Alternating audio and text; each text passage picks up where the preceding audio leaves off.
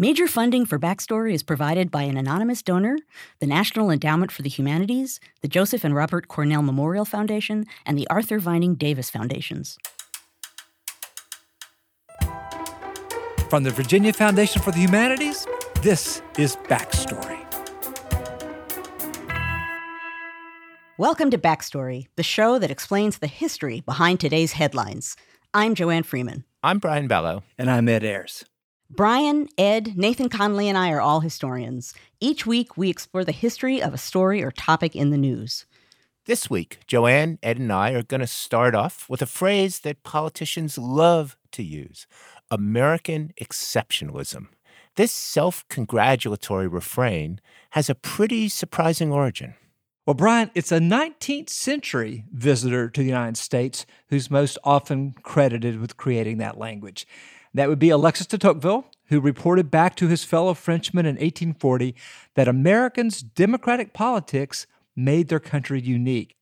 But even though Tocqueville did use the word exceptional, he didn't actually use the word exceptionalism, and we want to get things right here on Backstory. So we need to jump forward to the 20th century, specifically to a political organizer who was jotting down some notes on the state of the American economy in 1927. It is a basic fact that American capitalism is still on the upward trend, still in the ascendancy, much more than any other capitalism in the world. Now, here's the catch. To this guy, this was bad news. See, J. Lovestone was the head of the Communist Party of America, and he had spent the last few years watching as economic chaos in post-World War I Europe led to rising class tensions and rampant inequality. His comrades in Europe thought the proletarian revolution was just around the corner. But back here in America, the economy was booming, and that made Lovestone very nervous. The United States was the most advanced capitalist economy in the world. According to Marxist theory, that meant the revolution should be hitting America first. So, where were the barricades? Where was even the protest? So in 1929, Lovestone finds himself with an awkward job. He has to account for the absence of American socialism to none other than the top dog of the Communist International. That would be Joseph Stalin, if you can imagine trying to explain something to Joseph Stalin. And the explanation that Lovestone came up with was basically this: America is different from other countries. The international revolutionary leaders have always recognized the special conditions under which the American labor movements have developed. He pointed to the history of frontier living, the lack of a feudal past, the social mobility here. All these things, Lovestone explained, had created a unique society in which workers were more tolerant of economic inequality. So Marxist theory, well, it didn't quite apply here. As you can imagine, Joseph Stalin was not impressed. And his response, he demanded that Lovestone, quote, end this heresy of American exceptionalism. Who do you think you are? Trotsky defied me. Where is he? Zinoviev defied me. Where is he? Bukharin defied me. Where is he? And you? Who are you? Yes, you will go back to America. But when you get back there, nobody will know you except your wives. And so that's how the term American exceptionalism came into being. Not with the founders, not with any of the intellectual forefathers of today's political leaders. Instead, it was with Joseph Stalin.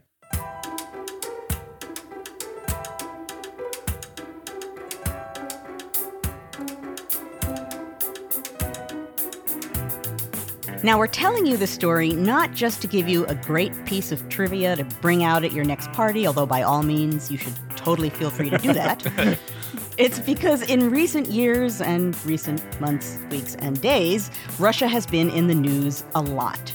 From its role in Syria and Ukraine to its controversial role in the 2016 election. You would almost think we've returned to the bad old days of the Cold War.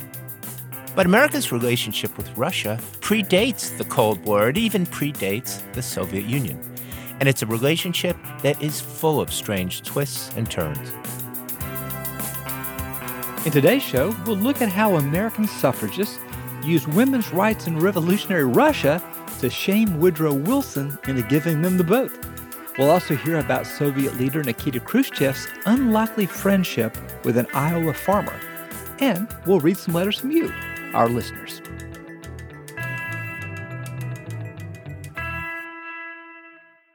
But first, Ed, you mentioned this French writer, Alexis de Tocqueville. He never used the word exceptionalism, but he did compare the United States to Russia, no? Yeah, in a really interesting way. In the 1830s, he makes a remarkable comment.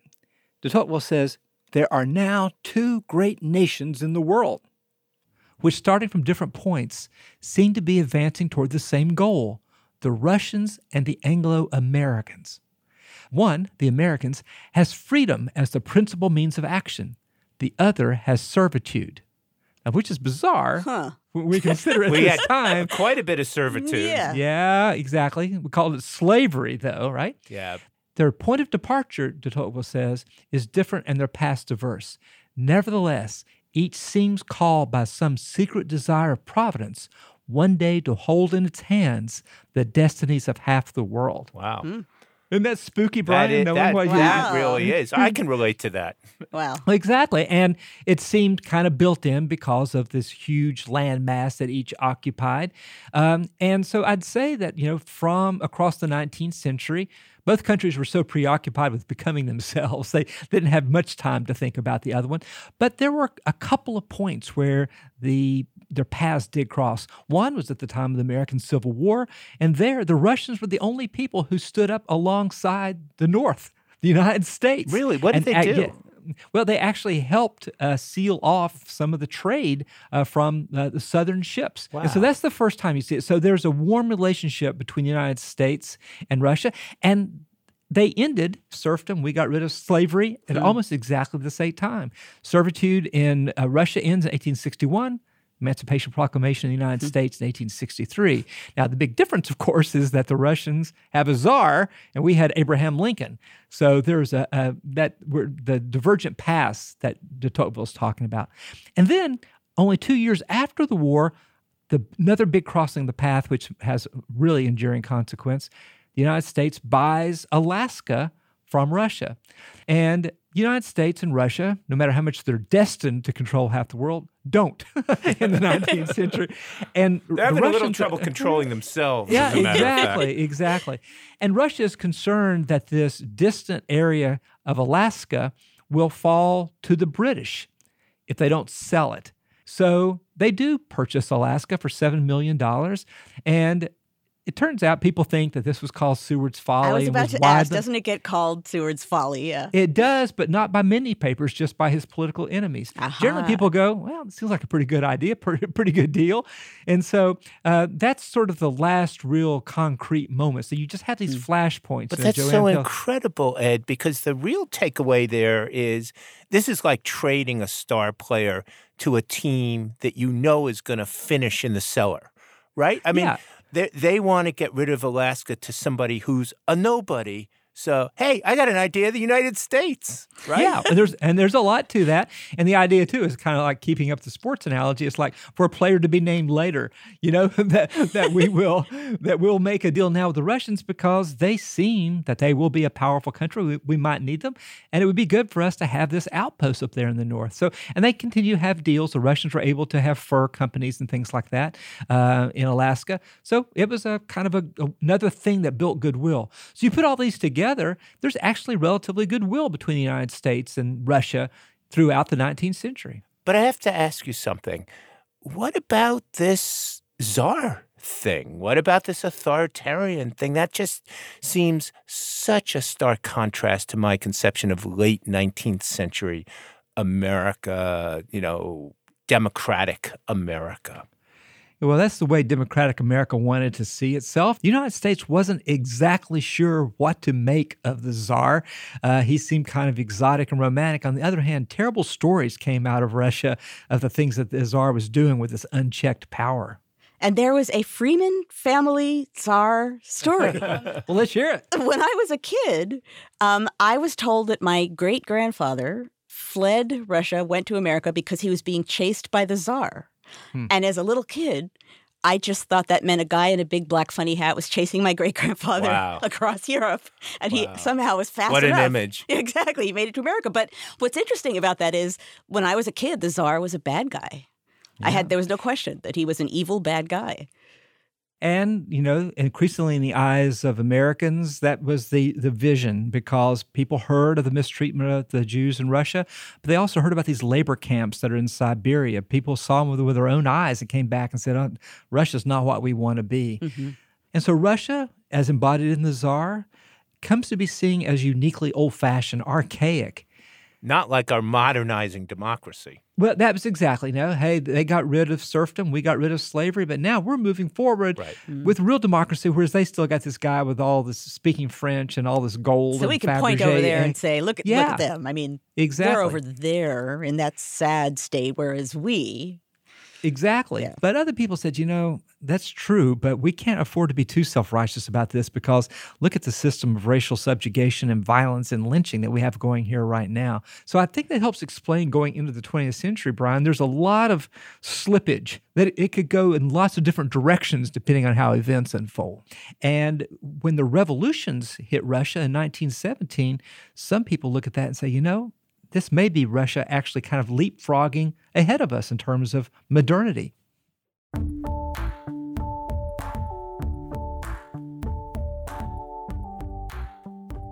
Ed, speaking of the Russian Revolution, there was one group of Americans that thought Russia was way ahead of America in 1917.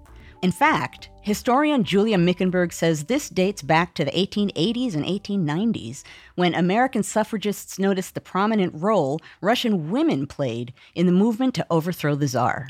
When Tsar Alexander II was assassinated, it was by a woman, and there were a number of famous instances of political assassinations that had been undertaken by these female revolutionaries in Russia. Now, Mickenberg says many American women praised these Russian women for their bravery and political ambition, and even invited some of these female revolutionaries to the United States and organized speaking tours for them. In February of 1917, the long struggle to overthrow the Tsar finally succeeded. Now, this wasn't the Bolshevik Revolution that would ultimately lead to the Soviet Union. That would come several months later, at the end of 1917. Though these democratic reformers were mostly men, one of the first things they did was grant Russian women the right to vote. Julia Mickenberg says that 1917 was a turning point for suffragists. Suddenly, the nation that they had seen as being backwards and oppressive appeared to be more democratic than the United States. Mickenberg told me that one group of suffragists wasted no time in making that contradiction clear. When the revolution hit, they had already been picketing outside the White House. They were perceived as an annoyance, but nobody was really doing too much about it. But in June of 1917, you had two women hold up a banner that was greeting a delegation from Russia's provisional government who had been invited to the United States to discuss, what Russia's role would be continuing in the war. This is right after the U.S. has entered the war. Is that correct? Yeah, so the protest was in June of 1917, and we had just entered the war that April. So these two suffragists held a big banner in front of the White House, and the banner said, "To the envoys of Russia, they say we are a democracy. Help us win a war so that democracies may survive. We, the women of America, tell you that America is not a democracy. 20 million American women are denied the right to vote. President Wilson is the chief opponent of their national enfranchisement. Help us make this nation really free. Tell our government it must liberate its people before it can claim free Russia as an ally." That banner must have been pre-bumper sticker era. It's I don't know, you could fit that on a bumper sticker. No, it's definitely, it's much bigger than a bumper sticker. It's a pretty large banner. So within, a minute of them getting this banner up there, an angry crowd rips the banner down. And this really sets off a tremendous amount of anger because here are women embarrassing the United States in front of a crucial war ally. Were they accused of being traitors to the war? Yes, they were accused of being traitors. Interestingly, though, there was a cartoon published shortly after this, And it had a picture of all the chaos in the crowd, and it was captioned, making the Russians feel at home, making the Russian envoys feel at home, because they had become so used to all this violence and chaos with the revolution. Julia, you call this a turning point. Can you spell out exactly why it was a turning point? This becomes a turning point because this pressed kind of a raw nerve. Part of it was the coincidence of the Russian Revolution and the war. Suffrage is ultimately passed as a so-called war effort, but part of it was that here the country that had been sort of showcased as a bastion of its lack of democracy was giving women the vote before the United States, and this was our ally, and it becomes increasingly a national embarrassment, and suffragists were very savvy about picking up on this. So later in that year, in October, the Bolsheviks take over. That had to change something, right? So the Bolshevik Revolution, sometimes called the October Revolution, is received in the United States very differently from the February Revolution. The February Revolution is widely hailed. The Bolshevik Revolution was quite unpopular, and there were fears that this was a tremendous radical takeover. Right after the revolution, Russia withdrew from World War I. They called for the nationalization of all private property. On the other hand, within the suffrage movement, you don't really see any kind of negative reaction to the Bolshevik revolution. Mm-hmm. And in fact, part of that was because the rights for women that had been granted to women under the provisional government were retained by the Bolsheviks. And Lenin especially spoke quite vocally about what the Bolsheviks were doing for women. In 1919, he made this claim that was then, republished in The Nation that, no bourgeois government in the world is doing a tenth of what we're doing for women to release them from household drudgery. They're setting up nurseries for children that would allow women to keep working. Abortion was not only legalized, but made free. Divorce was made much easier. Women could keep their names after marrying. So a kind of slew of regulations passed pretty quickly under the Bolsheviks that were seen by many as benefiting women. So unlike many other Americans, the suffragists aren't condemning the Bolsheviks. Did they take a lot of heat for that? Well, yes. Anti-suffragists, known as the Antis, really seized upon the Bolshevik Revolution as, look, the suffragists are supporting this clearly dangerous government. We've been saying all along that they're socialists. Now, look, they're supporting these clearly dangerous Bolsheviks, and they just had a field day attacking suffragists. So this was arguably really damaging to the cause of suffragists. So I'm confused because we know the end of the story. Women do get the vote. Wilson does change his mind. Right. Yet you leave us hanging here in 1918, 1919. Things are looking bad for the movement, right? They've been associated with this radical movement in the Soviet Union, and 1919 is known by historians as the Red Scare. What happens?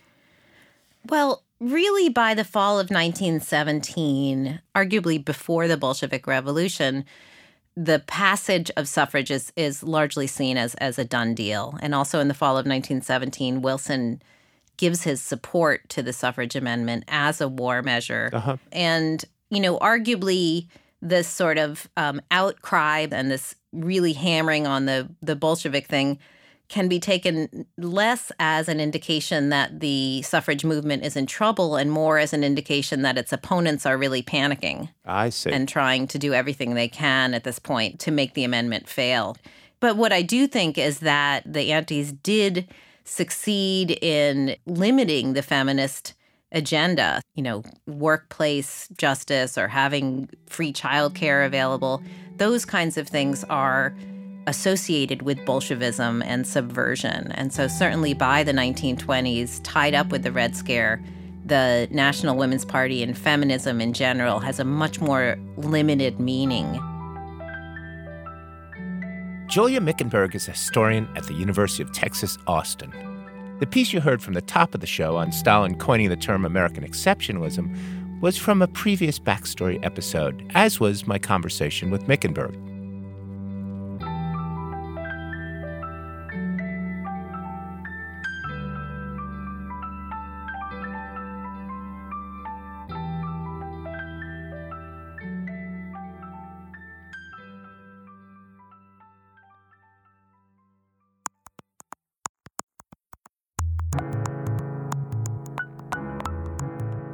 Okay, so now we want to switch gears for a moment and read some messages that listeners sent us via email or Facebook or Twitter or our website. We received a lot of responses to our History Grab Bag episode 2 weeks ago. One of the stories that we explored then was about how the Boston Public Schools had adopted a new map of the world that rescaled the size of the continents. We wondered why the school system was choosing to show the new Peters projection map alongside the old Mercator projection map, which underrepresented Africa's size so dramatically. Marissa, a geographer, wrote that anyone who asserts that there are right and wrong maps should be corrected immediately. All two-dimensional maps contain distortions. I applaud Boston for adding Peters, but retaining Mercator to spark discussions about projections and maybe even learn some of the math that make them all possible. In February, we did a show on immigration restrictions. In that episode, historian Douglas Bainton told us about how people with disabilities were turned away by the U.S. immigration authorities in the late 19th century. The list that could disqualify you from immigration included things such as flat feet and varicose veins. The interview reminded listener Jeff Gorski of his great-grandfather who immigrated from Ukraine. He had been stopped by the U.S. immigration official because of an eye condition that Gorski said was probably conjunctivitis. As Jeff wrote, the recruiter, for an extra fee, had him pretend to be a ship crewman, and he jumped ship when he got to the U.S., entering illegally. Jeff went on to tell us that not only was he named after his great-grandfather, but that he became an immigration lawyer interpreting and enforcing immigration law. Many of you wrote about another show we did on immigration and border control. In that episode, we talked to historian Erica Lee about the invention in the late 19th century of illegal immigrants. Lee noted that after the passage of the 1882 Chinese Exclusion Act, Asians began sneaking across the U.S.-Mexican border. A listener named Bishop thought our discussions about that history went too far. He wrote that, my takeaway from this episode seems to be heavy insinuation that Americans have no right to enforce our borders, and that anyone entering the country, legally or illegally, should be allowed to stay. What do you guys think? I don't think that we were trying to say something so broad as that Americans have no right to enforce our borders or that anyone can enter the country and be allowed to stay. So that I don't think we made those kinds of big sweeping statements. I think we were really focused on the thing that raises that question, which is that there's a lot of gray area. That's right, Joanne. I do think the listener raises a good point. It's very hard to get this balance correct. Certainly every nation has a right to enforce its border, but nations are constantly deciding who to let in and who not to. And I think we can see, even in the brief snippet of history we covered, that the United States tends to swing between one extreme and the other, in essence, letting anybody in for much of the 19th century and ending up with complete immigration restriction in effect by the 1920s. Thanks to everyone who writes us each week. We love hearing your stories, your feedback, and even your corrections. Please keep them coming. Write us at backstory@virginia.edu or visit our Facebook page. Our Twitter handle is @BackstoryRadio. Okay, now back to our discussion of the history of U.S.-Russia relations. We've been talking about surprising moments before the Cold War, but even during that decades-long rivalry, there were a lot of unexpected encounters between the two world powers. For example, take Nikita Khrushchev's tour of the United States in 1959. That surprised a lot of Americans because just a few years earlier, the Soviet leader said the USSR would bury the West, and now he's grinning and shaking hands with Americans. Most surprisingly, Khrushchev only requested meetings with two people. One, not surprisingly, was President Dwight D. Eisenhower. The other was a farmer from Iowa. That farmer, Roswell Garst, had met Khrushchev before. In fact, they considered each other friends. A few years ago, Backstory producer Andrew Parsons looked into how the powerful Soviet leader struck up this unlikely friendship. Liz Garst was 8 years old when Khrushchev came to her grandfather Roswell's farm. She says they were oddly compatible. I did have the impression he was like my grandfather. He was sort of loud, had a big belly laugh, and just a little bit scary. She says Khrushchev's high profile made the day a bit of a circus. The news media swarmed the two men. And then there was the security. Her grandmother couldn't even make a simple meal for the Soviet leader without officials butting in. As one of the security procedures, they had 2 food tasters, one American and one Soviet food taster, taste each dish an hour before lunch to make sure it wasn't poisoned. The whole hour before lunch, we did not let them out of our sight, just praying they would die of food poisoning. As an 8-year-old, that was just beyond exciting. Khrushchev was on his way to Camp David to discuss pressing matters, like this big arms race that was threatening World War III. So why was it so important for him to stop in this American farm? In a word, corn.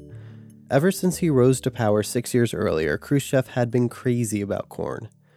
While the arms race was important, so was feeding a massive population with a long history of famine. The goal of my father was to improve life of the Soviet people. This is Khrushchev's son, Sergei.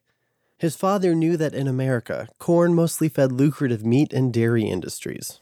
So his first priority was to increase food production and, most important, meat and dairy product. So the agriculture was one of his main priorities at that time. In 1955, Khrushchev set a goal to create what he said would be an Iowa-style corn belt in the Soviet Union. 4 years before that famous televised visit, he even sent a delegation to Iowa to take some notes on how it was done. Liz Garst says that's where her grandfather first appears. The delegation was hosted by Iowa State University, and Roswell always thought that he was way ahead on technology compared to Iowa State University. By technology, she means hybrid corn seed, which yielded huge harvests. The problem was that the state government hadn't scheduled the Soviets to go anywhere near Garst Farm. But Garst had other plans.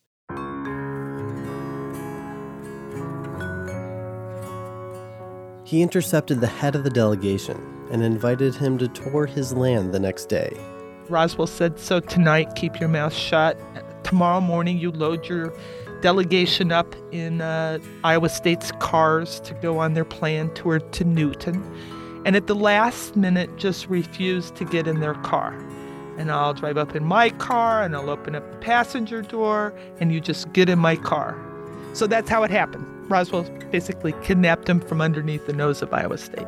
The Soviets returned home with a 400-page report on Iowa corn, and Garst's use of hybrid seeds and nitrogen-rich fertilizers stood out. He soon found himself sitting with Nikita Khrushchev in Moscow, drawing up contracts to sell his seeds. It was in this meeting in 1955 where the two men struck up their unlikely friendship. Their surface-level motives were clear. Garst got big contracts from the Soviet government, and Khrushchev got technology that could help his massive collective farms. But Sergei Khrushchev says there was something else. The Soviet premier came from humble roots, and he really liked the image of a self-made American farmer. And I remember Garst, he was a strong man, big, and a real American farmer, as I understood at that time, hard-working person. And my father was also a hard worker, and not only in the politics, but when he was metal worker on the factory, of course, it's increased their sympathy to each other. Two hard workers better understand each other. But selling American farming to the Reds wasn't all smooth sailing. At first, the State Department was skeptical about Garst's adventures in the East and only reluctantly gave him the license to sell. And the Soviet Corn Belt? That didn't exactly pan out either. Liz Garst said corn was planted everywhere, including where it couldn't be sustained, like Siberia. A common joke of this era in the Soviet Union is someone says to Mrs. Khrushchev, Mrs. Khrushchev, your husband's planting corn every place but on the moon. And Mrs. Khrushchev says, shh, don't give him the idea. And technology wasn't always applied consistently, even on fertile soil. The Soviet leader later claimed this wasn't his fault. He said in a rush to please him, the Soviets just planted hybrids too quickly in too many places. Though yields improved overall, the program wasn't nearly as successful as it should have been. Khrushchev later wrote in his memoirs, "Corn was discredited, and so was I."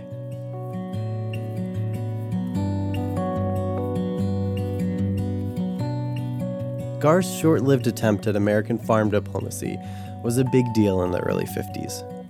At the time, few Americans traveled to the Soviet Union, but by 1960, both governments had embraced the idea of cultural exchange.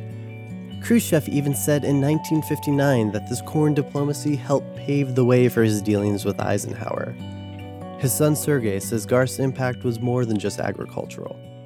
He became not only the farmer who sold his product. Through this, he became the politicians who just put one of the first cracks on the iron wall and was helping to move from the Cold War in arm race to the normal competition between two economies. Khrushchev had used the image of Garst and of Iowa in general in state television, Soviet newspapers, and pamphlets, and it formed a lasting impression. By the 1980s, the Iron Curtain had opened wider, and the first privately owned family farm in the Soviet Union was established. Its name? Iowa. Andrew Parsons is a producer on our show.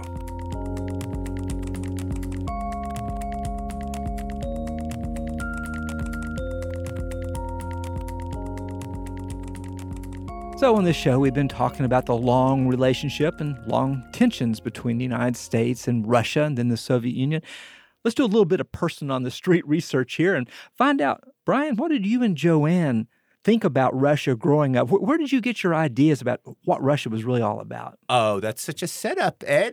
Everybody got their ideas from this cartoon show called Bullwinkle. Now, Bullwinkle was a goofy moose, but there was always a pullout in Bullwinkle that featured two Soviet spies, a couple as I recall. Did you watch this, Joanne?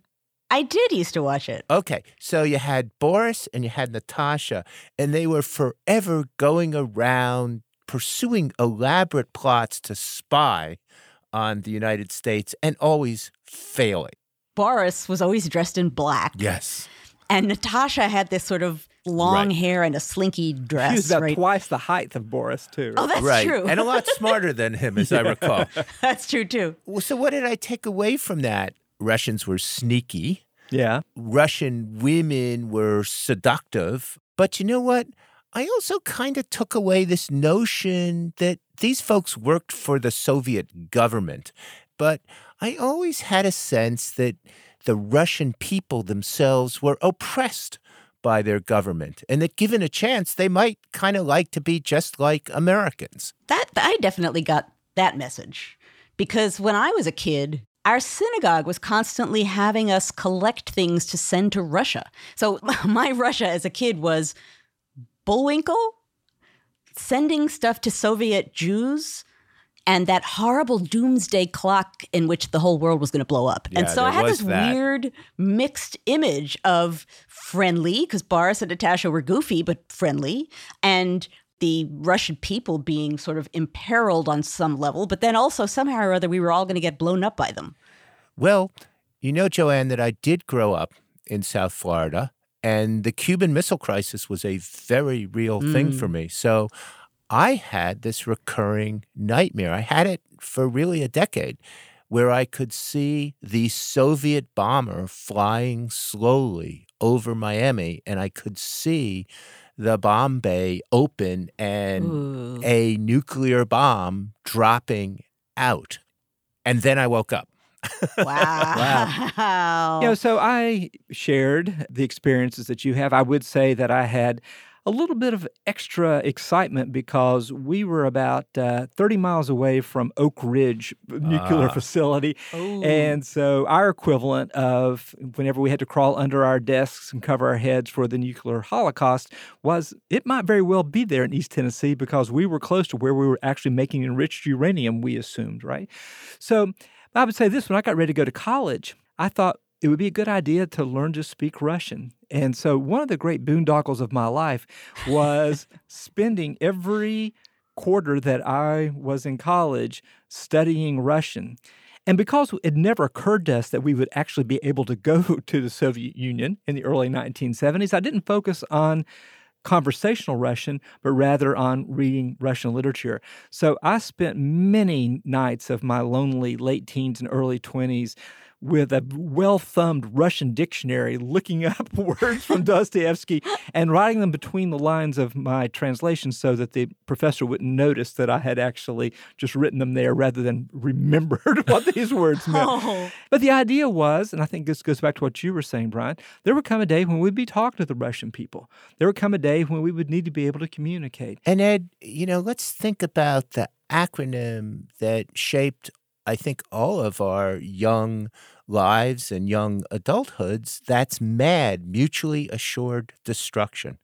The basic way we protected ourselves from the Soviet Union was the assumption that both countries could wipe each other out 10 times over so that neither country would start a war. Mutually assured destruction. And again, I think that underscores the notion that there was something mad, something insane about the way our governments were relating to each other. But that, again, for me anyway, didn't translate to thinking the Russian people themselves were mad. And I always wanted to believe that they didn't think the American people were mad. Yeah, Brian, I'd like to think that the Americans and the Soviet Union had an idea of just how insane the situation was. This is the movies. The Russians are coming, sort of landing on Nantucket. Right. Or Dr. Strangelove and all that sort of stuff. But, it's interesting right now. I know that you guys are too cultured to watch television. I, however, love this TV show, and we have since its beginning, The Americans.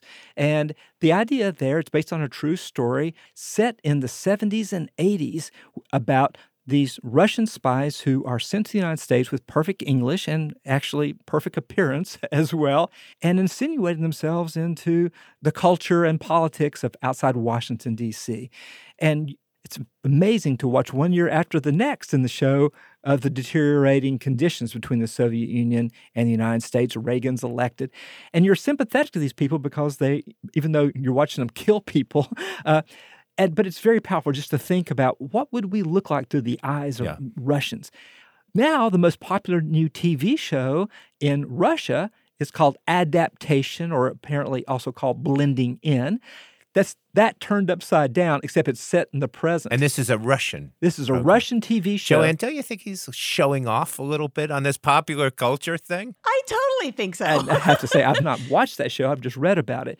But what's interesting is the degree of self-awareness. The Russians portray themselves, the way they appear in our show, as cynical and sophisticated, whereas Americans are kind of bumbling and naive.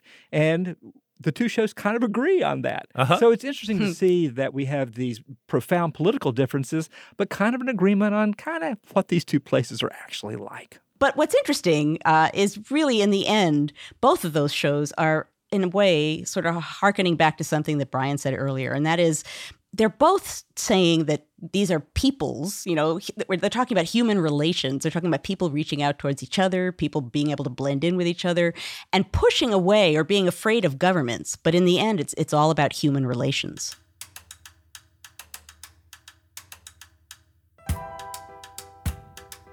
That's going to do it for us today, but you can keep the conversation going online. Let us know what you thought of the episode or ask us your burning history questions. You'll find us at backstoryradio.org or send an email to backstory@virginia.edu. We're also on Facebook, Tumblr, and Twitter at Backstory Radio. And feel free to review the new show in the iTunes store. Whatever you do, don't be a stranger.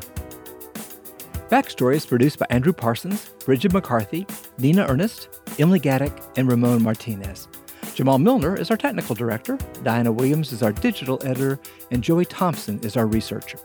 Additional help came from Sequoia Carrillo, Emma Gregg, Aidan Lee, Courtney Spagna, Robin Blue, and Elizabeth Spach. And thanks to the Johns Hopkins University studio in Baltimore. Backstory is produced at the Virginia Foundation for the Humanities.